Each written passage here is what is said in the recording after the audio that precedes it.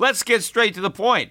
You want to grow your portfolio to deal with the rising cost of inflation, to pay off your debt or your mortgage, pretty much anything standing in the way of you and financial freedom, right? Well, with Yahoo Finance, you can get access to the news, data, and tools that you need in order to help you reach that financial freedom. And when it comes to your financial future, you think you've done it all. You've saved, you've researched, you've invested all that you can. And now you need to take those investments to the next level by using what every financial great uses. Yahoo Finance. For more than 25 years, Yahoo Finance has been the brand behind every great investor. They're the #1 finance destination, producing a holistic look at the financial news cycle, including breaking news, original perspectives, analyst ratings, independent research, customizable charts, and so much more. For comprehensive financial news and analysis, visit the brand behind every great investor, yahoofinance.com, the #1 financial destination. That's yahoofinance.com. Traffic jams, tailgating, pileups. Ugh, the joys of driving. How could it get worse? The federal government wants to have a say in what you drive. That's right. The Biden administration's EPA is pushing mandates that would ban 2 out of every 3 vehicles on the road today. Don't let Washington become your backseat driver. Protect the freedom of driving your way. Visit EnergyCitizens.org. Paid for by the American Petroleum Institute. The Peter Schiff Show. We had solid gains today in the major stock market averages. The Dow Jones putting in the largest percentage gain, just over 1.2%, just under 300 points, 298. I think at the highs, the Dow was up maybe 370 and change, so a strong day. S&P, NASDAQ also up, not quite as large as a percentage move. You know, the Russell 2000, not up as much as the Dow, but it's at a record high again today. You know, I think that it's the Russell 2000 that ultimately could make the biggest percentage drop once stock market traders start to figure out what's actually going to happen. But in the meantime, today they were celebrating the ceasefire in the trade war. Although I don't think I should call it a ceasefire because nobody actually fired a shot. Right? It's been more of a war of words than a real conventional battle. I mean, basically a lot of saber rattling, not a lot of fencing. But I think what happened today is, you know, we call the truce, right? Both sides sheathed their sabers and agreed that there's not going to be a war, right? And I think the markets were relieved. And so we got a relief rally based on that good news. Although I don't think the markets ever sufficiently priced in the real cost of a hot trade war, right? I know Donald Trump said, oh, trade wars are easy to win. Believe me, if they were easy to win, we would have waged one. They're not easy to win. I don't think the markets really discounted how bad it would have been had, you know, the Cold War turned hot. But nonetheless, the fact that it wasn't going to happen, I mean, most people would agree that a trade war would be bad, right? Anything with a war in it is probably bad. And if now there's going to be trade peace, well, there's a peace dividend. And so we got that today. Whether or not we're going to get a follow-through tomorrow remains to be seen. But people were happy about the news. But to me, it kind of validates what I was thinking all the time, which was that nothing would actually get done. I mean, Trump felt like he had to do something on trade, on the trade deficits, which were running at record highs. You know, he campaigned about how we were losing on trade. And now if we elected him, we would start winning on trade. And since we're losing even bigger, right, the way it's being measured, he needed to do something. So he called out China. Right? He you know, pounded his chest and he said, I'm going to force the Chinese to do this and that. I'm going to negotiate. And now I guess he's going to claim another victory, right? Just like, you know, he's claiming victory over the fake unemployment numbers that are now real or the stock market bubble that is now legitimate. I guess Trump could say that we've won the trade war that we never fought and that we're winning again. Now, I guess what the Chinese have agreed to do, in theory, is to reduce their surplus. But how are they going to do that? You know, what is the metric to determine whether or not it's being reduced? Now, the Chinese can't force consumers in China to buy more American products. How are they going to do that? I mean, they're just going to buy more American stuff? I mean, it's easier for America to tell Americans to stop buying Chinese stuff than to try to get the Chinese government to force the Chinese to buy American stuff. After all, Americans don't even buy a lot of American stuff. So why should we expect the Chinese to do it? And they're not going to do it.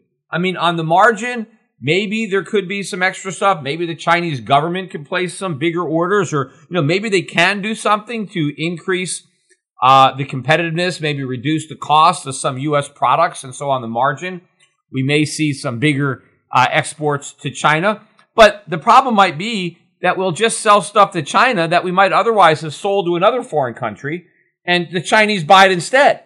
And so maybe that reduces China's trade surplus, but it simply increases the trade surplus of another trading partner. The same thing might happen if the Chinese start buying more American products. They may simply be buying products that we used to sell to another country, and now the Chinese buy them instead. Maybe we get a little bit of a better price by selling them to the Chinese, because they obviously have to outbid the other guy. But at the end of the day, it may not do anything to reduce the nation's overall trade deficit. It simply changes the composition of the deficits. Which country has a bigger deficit, a surplus rather, with us, and which country has, a smaller surplus. But none of it is going to change the underlying trend, which is for much larger trade deficits. Because as much as Trump wants to talk big about getting tough and about shrinking the trade deficits, he doesn't want to actually implement the type of policies that would bring about a reduction in trade deficits, because none of it is good politics. And all of it would bring about a short-term reduction in the American standard of living, which is already in decline. So, no president, especially Trump, wants to tell the American public that is already suffering a declining standard of living that it has to decline even more, right? I mean, as much as Donald Trump campaigned that he was not a politician, that he was going in there to clean up the mess that politicians made, every decision that he makes seems to be a political decision. He is trying to get the biggest short-term bang for the buck, right? He's not trying to preside over a turnaround, right? He's not trying to enact the reforms that may have temporary pain but will result in long-term gain. He just wants to do whatever he can to generate some kind of a short-term positive, or even if it's not a real positive, the appearance of it being a positive, so he can claim credit for it and campaign on it for re-election, or to try to get more Republicans to hold on to their seats in the midterm elections based on all the victories that he can claim he has. And now this Chinese one, I talked tough and I got the Chinese to back down, and you see, we threatened war, but it was great negotiations, and now the Chinese are going to do things to reduce the trade surplus, when in the meantime, the Chinese surplus is likely to keep growing, and America's deficit is likely to keep rising, especially if you look at what's happening to the price of oil, which is something that we still are a net importer of. Oil prices continue to rise. Nobody seems to care about it. We're now above $72.50. This is a new high for the move. As I am recording this podcast, the last is $72.58. So this is the highest we've been in, 4 years? You got to go back to summer of 2014 to get oil prices this high. But to me, again, the coast is clear for a rise up to about $80. We can easily be there before the end of the year, by the summer. But more importantly, if we get above $80, I mean, you look at a trend line on the monthly oil chart and you connect the peak from July of 2008, which is $140 a barrel plus, before the financial crisis caused prices to plunge down below 40, right? You take that high and you connect the highs from 2011, 2013, and 2014, and you extend that line to today, it's about $80. And we get above that, and I think it's a major breakout in the price of oil. And the next stop is not just 100, although there may be some short-term resistance up there, but the next major resistance is going to be back at the old highs of $140 a barrel. But of course, America has a lot more debt today than it had the last time oil was $140 a barrel. I think oil prices are going to be a much bigger problem for the economy, even though we're not importing quite as much of it on balance as we did back then. I think the American family is in worse financial shape. And remember, back in 2008, a lot of Americans still own homes and still had home equity. And yes, we still have a lot of Americans that own homes, but not nearly as many. Right? Home ownership was near a record high back then, and now it's near a 60-year low. And so a lot of people that used to have home equity, which was a cushion, right? You can go borrow against your home equity so you can afford to buy expensive gasoline. A lot of those former homeowners are now renters, and that home equity is gone. And by the way, their rent is also going up. It's not just the price of gas that's going up, but prices in general are going up, and it's food prices that are going up, insurance prices that are going up.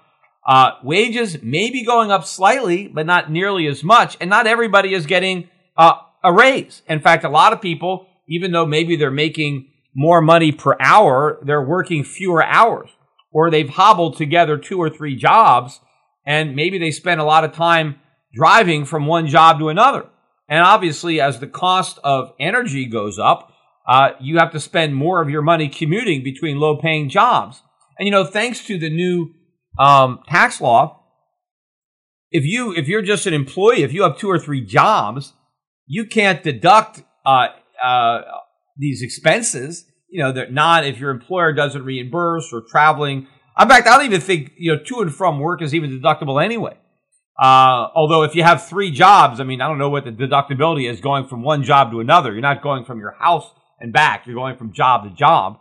But a lot of these write-offs are no longer going to be there for a lot of people who used to be able to deduct these expenses.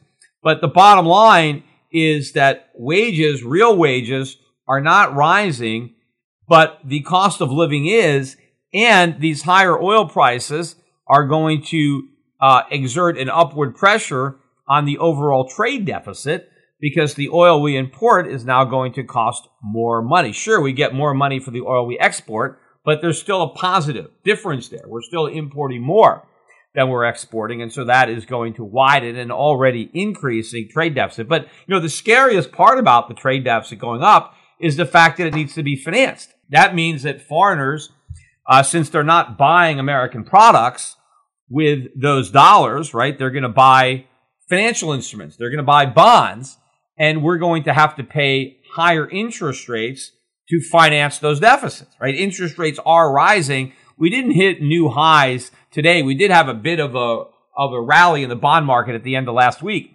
But if you look at the yield on the 10-year right now, we're 3.065. The trend is stronger. We have broken out. To me, I think we're going to make a move up to 3.25, 3.5. Ultimately, we can go to 4% before the end of the year. I don't think that's much of a stretch for rates to go to 4%. That's assuming the Fed hasn't reversed course, right? If the Fed continues to deliver the rate hikes, I think the markets are expecting 3 more rate hikes this year. Let's assume the Fed delivers on those 3 rate hikes. And let's assume that the Fed also shrinks its balance sheet, that it follows through with what it's telling the markets it's going to do. There's no reason to believe that interest rates won't be 4% on the 10-year by the end of the year. Also, there's no reason to believe that oil prices won't be maybe $80 or $100 a barrel, right? If the trends that are in place now stay in place. And what's amazing, too, about the strength in the oil market is that it is still occurring against the backdrop of a strengthening dollar, particularly against the emerging market currencies. And, there's a lot of oil demand coming out of the emerging markets. And if you're getting this type of dollar strength, one of the normal benefits for Americans is that oil prices come down, right? Because the dollar buys more oil. But that's not happening. But what that means is that oil prices are rising really fast for other people who don't have dollars, who are paying for oil in currencies that have been falling in value. Now, the dollar did surrender its early morning gains today, just like gold was able to recover early morning losses. I think it was down $8 to $10 at one point early this morning, and we ended up positive by $1 or $2 in gold. Gold stocks, never really sold off. They were down a little bit on the open, but gold stocks had a good day. Gold stocks, the GDX was up about the same percentage as the NASDAQ. So gold stocks doing well. GDXJ even better. So there's been a lot of buying. These gold stocks have been pretty well bid on these gold sell-offs.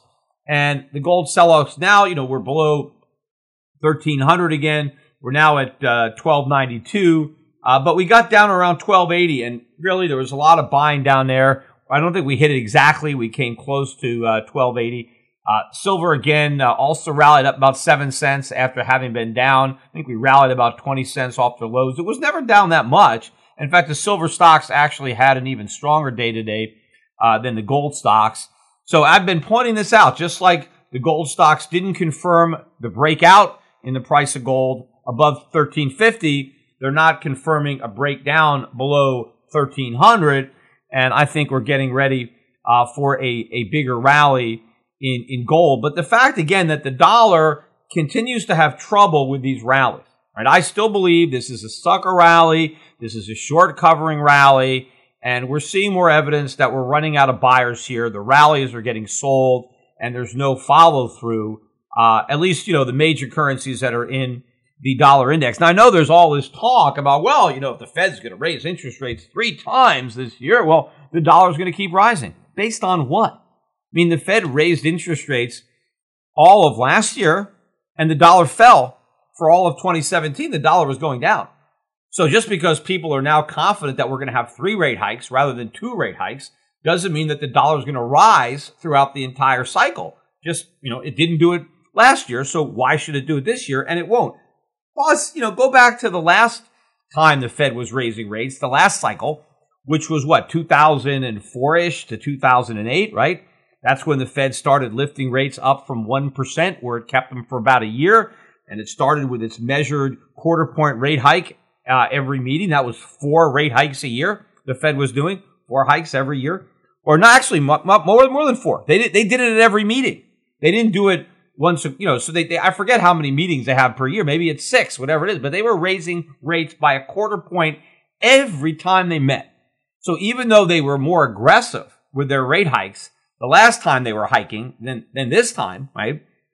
The dollar fell the entire time, and gold rose throughout the entire cycle.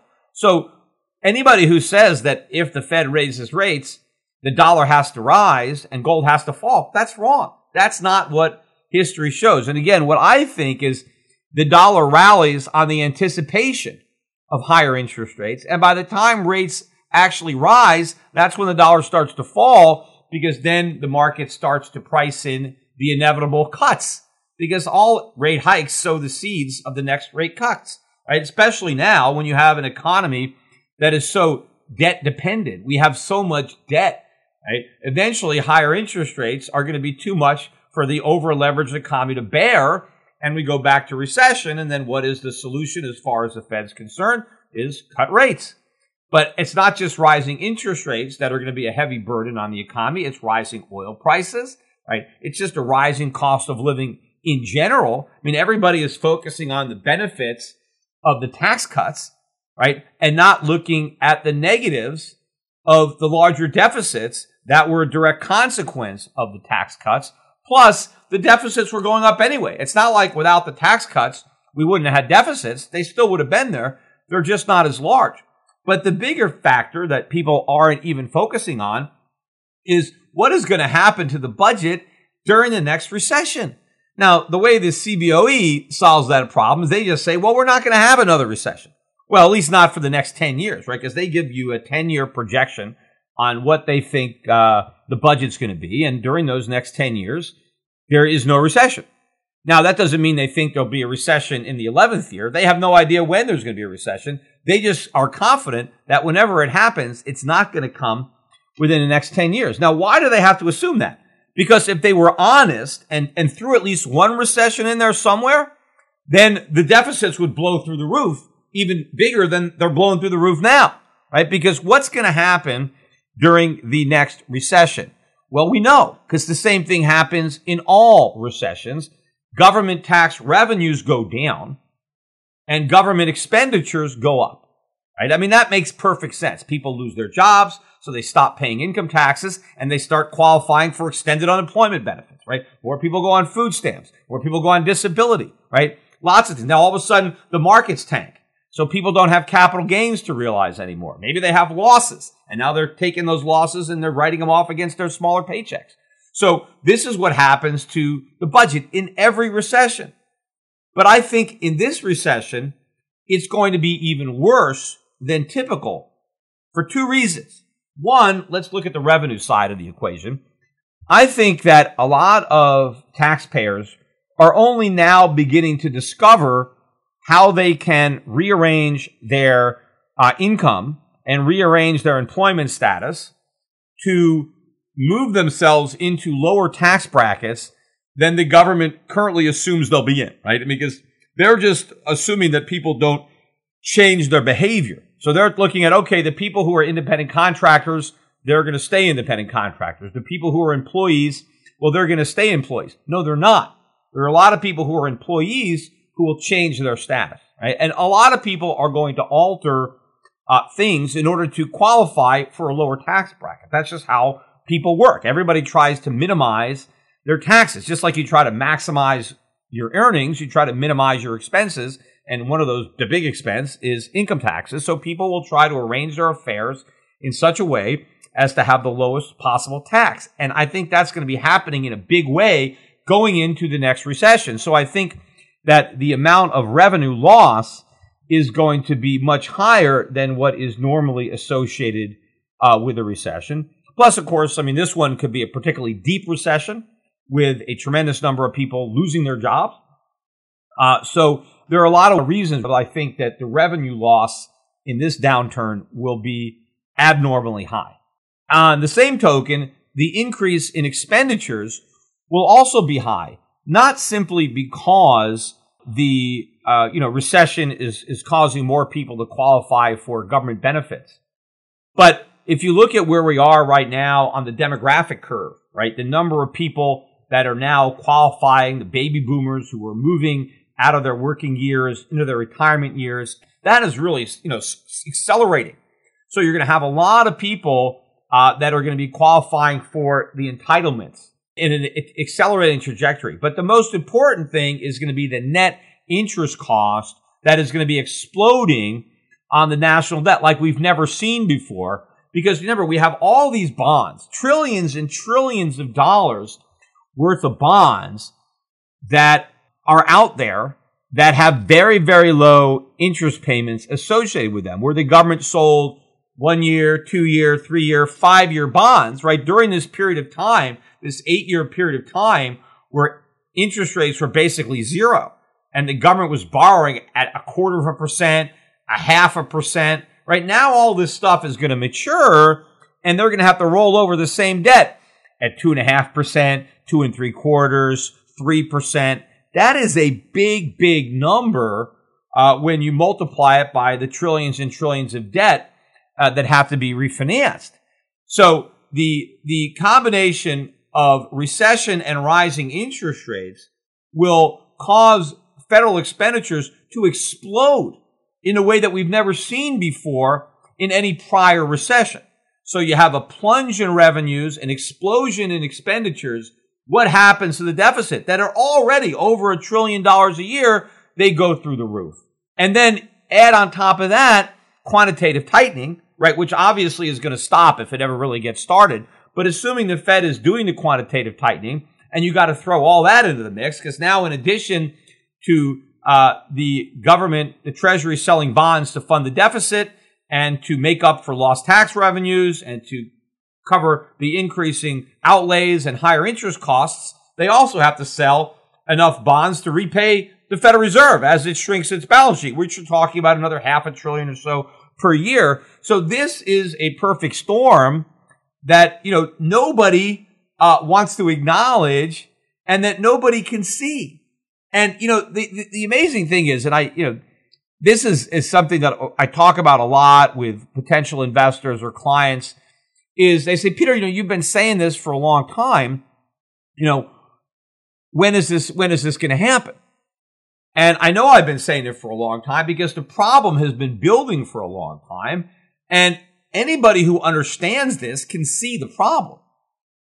The problem is that most people can't see it. That's why it's never a problem, because they never see it. I mean, there's no way to just notice the problem at the last minute. I mean, if you didn't see that we were heading for a debt crisis 5 years ago, 10 years ago, then I guess you don't see it now, right? Because it was obvious then. So if you thought it was no problem, in fact, even politically, there was at least political lip service being paid to the debt, right? Early on, when Obama was elected, that's where the whole Tea Party movement came from. It was a protest of debt, and it was all the money that was being borrowed, right? That's what gave way to the Tea Party. It was fiscal conservatives.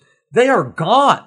There are no more fiscal conservatives. I mean, the whole Republican Party, they're just a bunch of Keynesian spenders. The Democrats, they kind of pretend to be fiscal conservatives sometimes when the Republicans are in power, but they're really not. They want bigger government. They don't care how they get it, right? They don't care if they have to borrow or tax, right? They just want bigger government. Yeah, they want to bleed the rich. Sure, that's the class envy, right? They always want to take from the rich, but they know that they can't take everything from the rich. And, so they got to leave them with something. So where are they going to get the money to buy all their votes? Well, they borrow it. So they've never been fiscally conservative in the Democratic Party. But the Republican Party at least had its share of fiscal conservatives. Now, they never controlled the party. They never were able to really advance their agenda. But they were able to put some brakes on Obama, right? They did have some success in trying to limit the big spending of Obama. In fact, they had even more success under Bill Clinton. When he was president, one of the reasons that the deficits were so small, and in fact, for a couple of years they were able to pretend they were surpluses, was because of the Republican Congress, Newt Gingrich and all those guys. They were putting the brakes. They were preventing Clinton from maybe having more government that he would have otherwise liked because he was working with Republicans in Congress. And so they were able to, exercise some restraint when they were in a minority power. But of course, as soon as they got the White House, as soon as George Bush came in, then all that went out the window and the deficits soared. But compared to where they are now, those deficits were tiny. And what the Republicans are doing under Trump is much more irresponsible and reckless than what they did under Bush. And the consequences are going to be a far bigger disaster. And I've already said that I don't believe that the consequences are going to be postponed until after Trump is reelected. Now, I'm not saying it's impossible for that to happen, but if I was going to lay odds, I would say it happens before 2020 rather than after, which is why I think that the Trump administration is going to be followed by a Democratic administration with, really a socialist administration just operating under the Democratic Party with a socialist Congress. And of course, by that point, nobody will talk about the deficits unless, of course, we've had a sovereign debt crisis before then, which we could. That's where we're headed, right? Because the reason that nobody is worried about the deficits is because the national debt is $21 trillion. As far as everybody's concerned, no problem, right? There's nothing wrong with $21 trillion in debt. I mean, we were worried about the deficit when it was $5 trillion, and we were worried at $10 trillion. Yet here we are, $21 trillion, and nothing bad has happened. So we were wrong to worry, right? The fact that the deficits have gotten so much big is supposedly proof that we never had anything to worry about. But meanwhile, this whole new normal, this whole slow growth, low productivity, all this is a consequence of these big deficits, whether anybody wants to acknowledge it or not. I said back at the beginning of the podcast, if Trump really wanted to get to the root cause of America's trade deficits, it's our lack of domestic savings, which enables capital investment. Well, why don't we save any money? Because the government is borrowing it all, right? The government is basically depleting that shallow pool. Right? Now, so obviously, some of the money is being borrowed from foreigners, but it's still money that needs to be borrowed. And of course, our monetary policy punishes people for saving, so they don't save, right? We encourage people to take on debt, and so that's what we're doing. But because nobody's saving, we're not getting real capital investment. We're not increasing labor productivity. We're not increasing production. So all of this stuff is a consequence of these big debts. But because we haven't had a crisis yet, doesn't mean that we're not going to encounter one. Again, you could jump off the top of the Empire State Building and you could say so far so good all the way until you hit the pavement. But just because you haven't hit the pavement, when you're on the 50th floor on the way down or the 30th floor, hitting it is inevitable, right? Once you've jumped off the top of the building, that's it, you're done. And I think we're in that same predicament. I mean, I think we've already jumped off the fiscal cliff or the trade deficit cliff. I mean, it's only a question of when we hit the bottom. And it's hard to tell exactly where that is because there is no way to know when a bubble is going to pop. But that's what this is. This is a huge bubble in the U.S. dollar. It's a huge bubble in the U.S. Treasury bond market. But if you look at the breakdown of the bond market thus far, and you look at it in a long-term scheme of things, you look at the beginning of the bull market in 1980, 1981, and you say, hey, that bull market ended this year, right? That is a major, major thing. And the reversal can be very swift. And if you think that dollar correction ended in January of 2017, and that we're now in a bear market in the dollar, we're now in a bear market in bonds, then the crisis may not be that far off. Right? It may not be here in a few days or a few weeks, but it could be here in a few months, and it certainly could be here in a few years. And by a few, we could be meaning a couple, right? Because the numbers are now so big, the dynamic that has already been set in place is so big, and you have this maximum complacency. Nobody cares. Nobody's worried. Oh, interest rates have gone up. Oh, yeah, but they're not going to go up much more. How do you know? Just look at a chart. Look at how high they can go. Look at how high they've been in the past when we were in far better fiscal shape than we are now. And think about the supply and demand dynamics of where interest rates should be. Look at how high oil prices have been in the past. Clearly, they can go up there again. So there's a lot of reasons to believe that the situation is going to deteriorate rapidly, yet no one is even caring. And in fact, just where rates are now is enough to ultimately prick the bubble as more and more low-yielding debt matures, but rates aren't going to stay where they are. They're going to go a lot higher. It's just that you don't see anybody being nervous about it.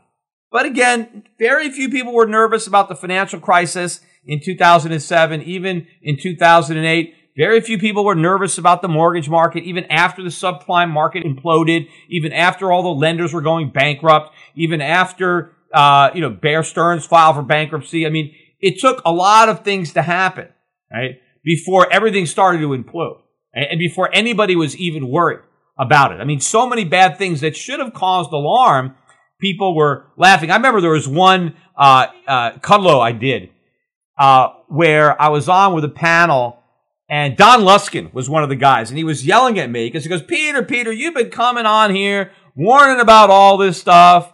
You know, you said this was going to happen. Well, all those bad things have happened, and it's no big deal, right? The subprime market has exploded, and it's nothing. It hasn't hurt the economy, and it never will. So when are you going to stop, whining and complaining? When are you going to stop all this bearish talk? All these bad things have happened. It's all out in the open now, and it means nothing. The market is shrugging it off, and that's proof that there's nothing to worry about. The fact that the market was shrugging it off didn't prove that there was nothing to worry about. It simply proved that the people who were buying stocks still weren't smart enough to worry about it.